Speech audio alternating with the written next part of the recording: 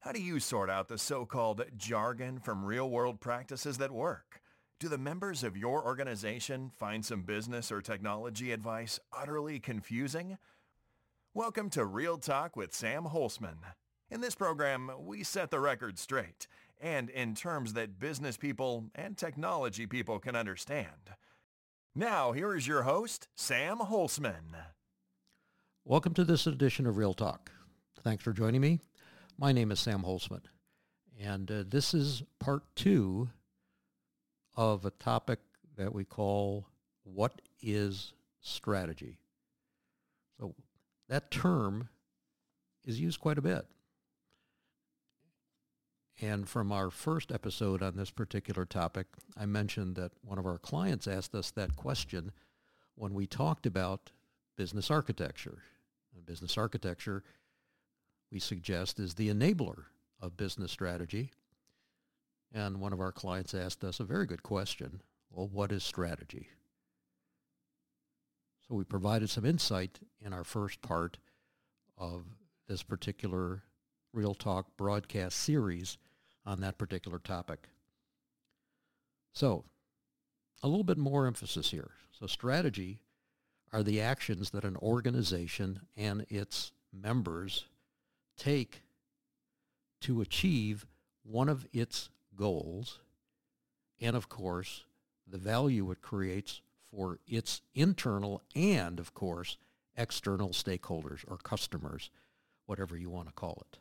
So it's all the actions that organizations, people, processes, technology, methods, tools take in order to achieve the goals of both the external stakeholder, customer, whatever you'd like to call them, and of course, to meet the internal requirements of the organization also. So it's the creation of a unique and viable position. Unique and viable. Not a copycat position, which may be a, quote, strategy, unquote, but that's almost like the last resort, because then you're going to a least cost type of environment, and eventually least cost really leads to massive issues, because now you're talking about who has the lowest labor costs as related to the product, quality, and service. It's sort of like that downhill slope that's there. So strategy is a creation of a unique and valuable position involving a series of activities that you want to do. So what it is looking for actually the differences between what your organization is doing and another one, another organization. And you're going to be making trade-off decisions. And those trade-off decisions need to be explicitly represented, so you can say, we've chosen this particular approach.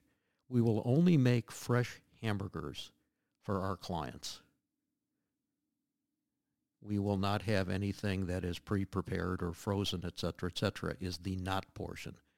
That is the strategy or the element within a larger activity that we're doing. So it's not only the things that you're going to do, but it's also stating the things that you are not going to do, so that it's very clear in the organization and to your stakeholders that value proposition, because they'll get it too.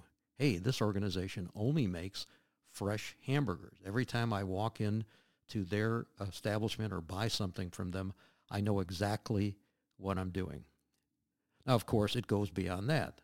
The success of a strategy depends on doing many things well, not just a few.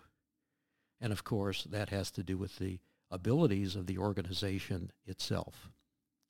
So what we have here is a situation is you're looking for a unique and valuable position involving a different set of activities. And of course, positioning those different from your rivals. One more episode coming up. Thank you for tuning in to Real Talk. Be sure to join your host, Sam Holzman, again for another edition of our program. We'll have more real topics of discussion then.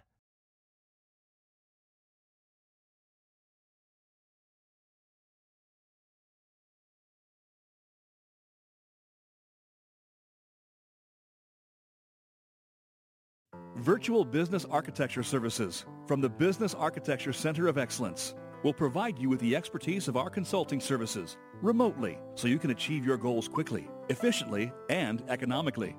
Using our business architecture methodology, complemented by our full BACOE practitioner support, we will help you achieve the same great results without any travel at a reduced cost. Please visit bacoe.org/virtual-BA for more information.